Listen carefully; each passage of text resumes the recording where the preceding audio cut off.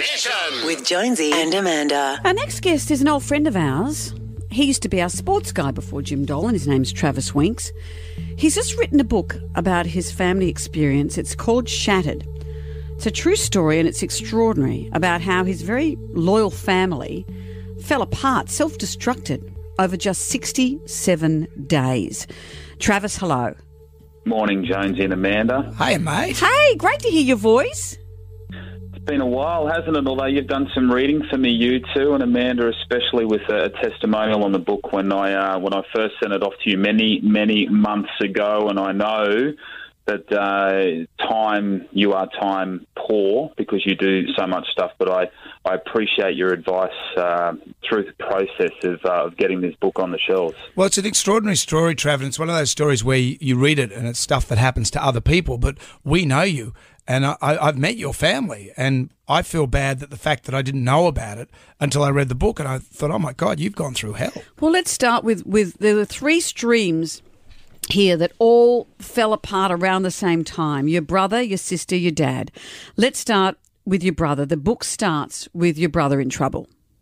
Yeah, he had depression extremely bad. The demons took hold of him, and he attempted to take his life with a prescription drug overdose and ended up on life support in ICU, and we didn't know if he'd pull through or not. And then a couple of weeks after that, my elder sister, who had been in a violent relationship for many years, she reached her breaking point and went from being the victim to the offender and found herself in the slammer. And a couple of weeks after that, my old man, who was the glue of the family, such a loving man who worked his backside off for his entire life to provide for all of us, reached his breaking point, and I think felt as though he had no more answers to help those that he loved, and he waved the white flag and ended up in a standoff with police on my parents' property out west of Brisbane, and he had a gun, and eventually the police were left with no other choice but to shoot him dead. Gee. Wow, just to hear you say it like that, Yeah. There's a whole cavalcade of stuff that you've just said in one sentence. Crikey, in 67 days, all of this happened. I don't even know how to unpick this with you in a short period of time. A lot of layers. Oh, so many layers. And then, tragically, your brother is no longer with us. Yeah, the demons got him mid-2018. The poor bugger. Yeah, mental illness. I mean, unfortunately, like we're talking about coronavirus being the pandemic that we're used to now, but mental illness and domestic violence are the other pandemic that, we can't talk about enough. And I think part of the problem with my brother and my father was that they were such tough on the exterior men and stubborn and full of pride, but we shouldn't be embarrassed about having mental illness or depression. Sure. And the other thing is for victims of domestic violence, and I will say women in this case because my sister is obviously a female, it's easier said than done, and I wish I had a magic potion, but women who are victims, for every action there's a consequence, and eventually you may reach your breaking point. Don't become the offender. Like, these people get away with so much, and they emotionally and physically destroy you. Get out. My sister, I told her over and over again, and so did my dad, but she didn't listen because she fell in love with the wrong man. Yeah, and poor old Amy, she was point to that point where she got in a car and tried to run him over and She ends up in prison. She ends up in prison.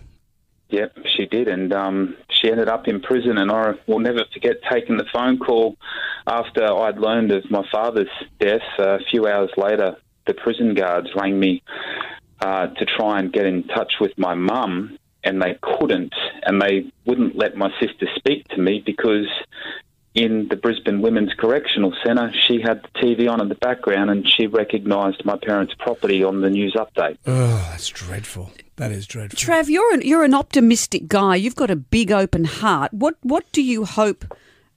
What are the messages of the book? You know what, Amanda?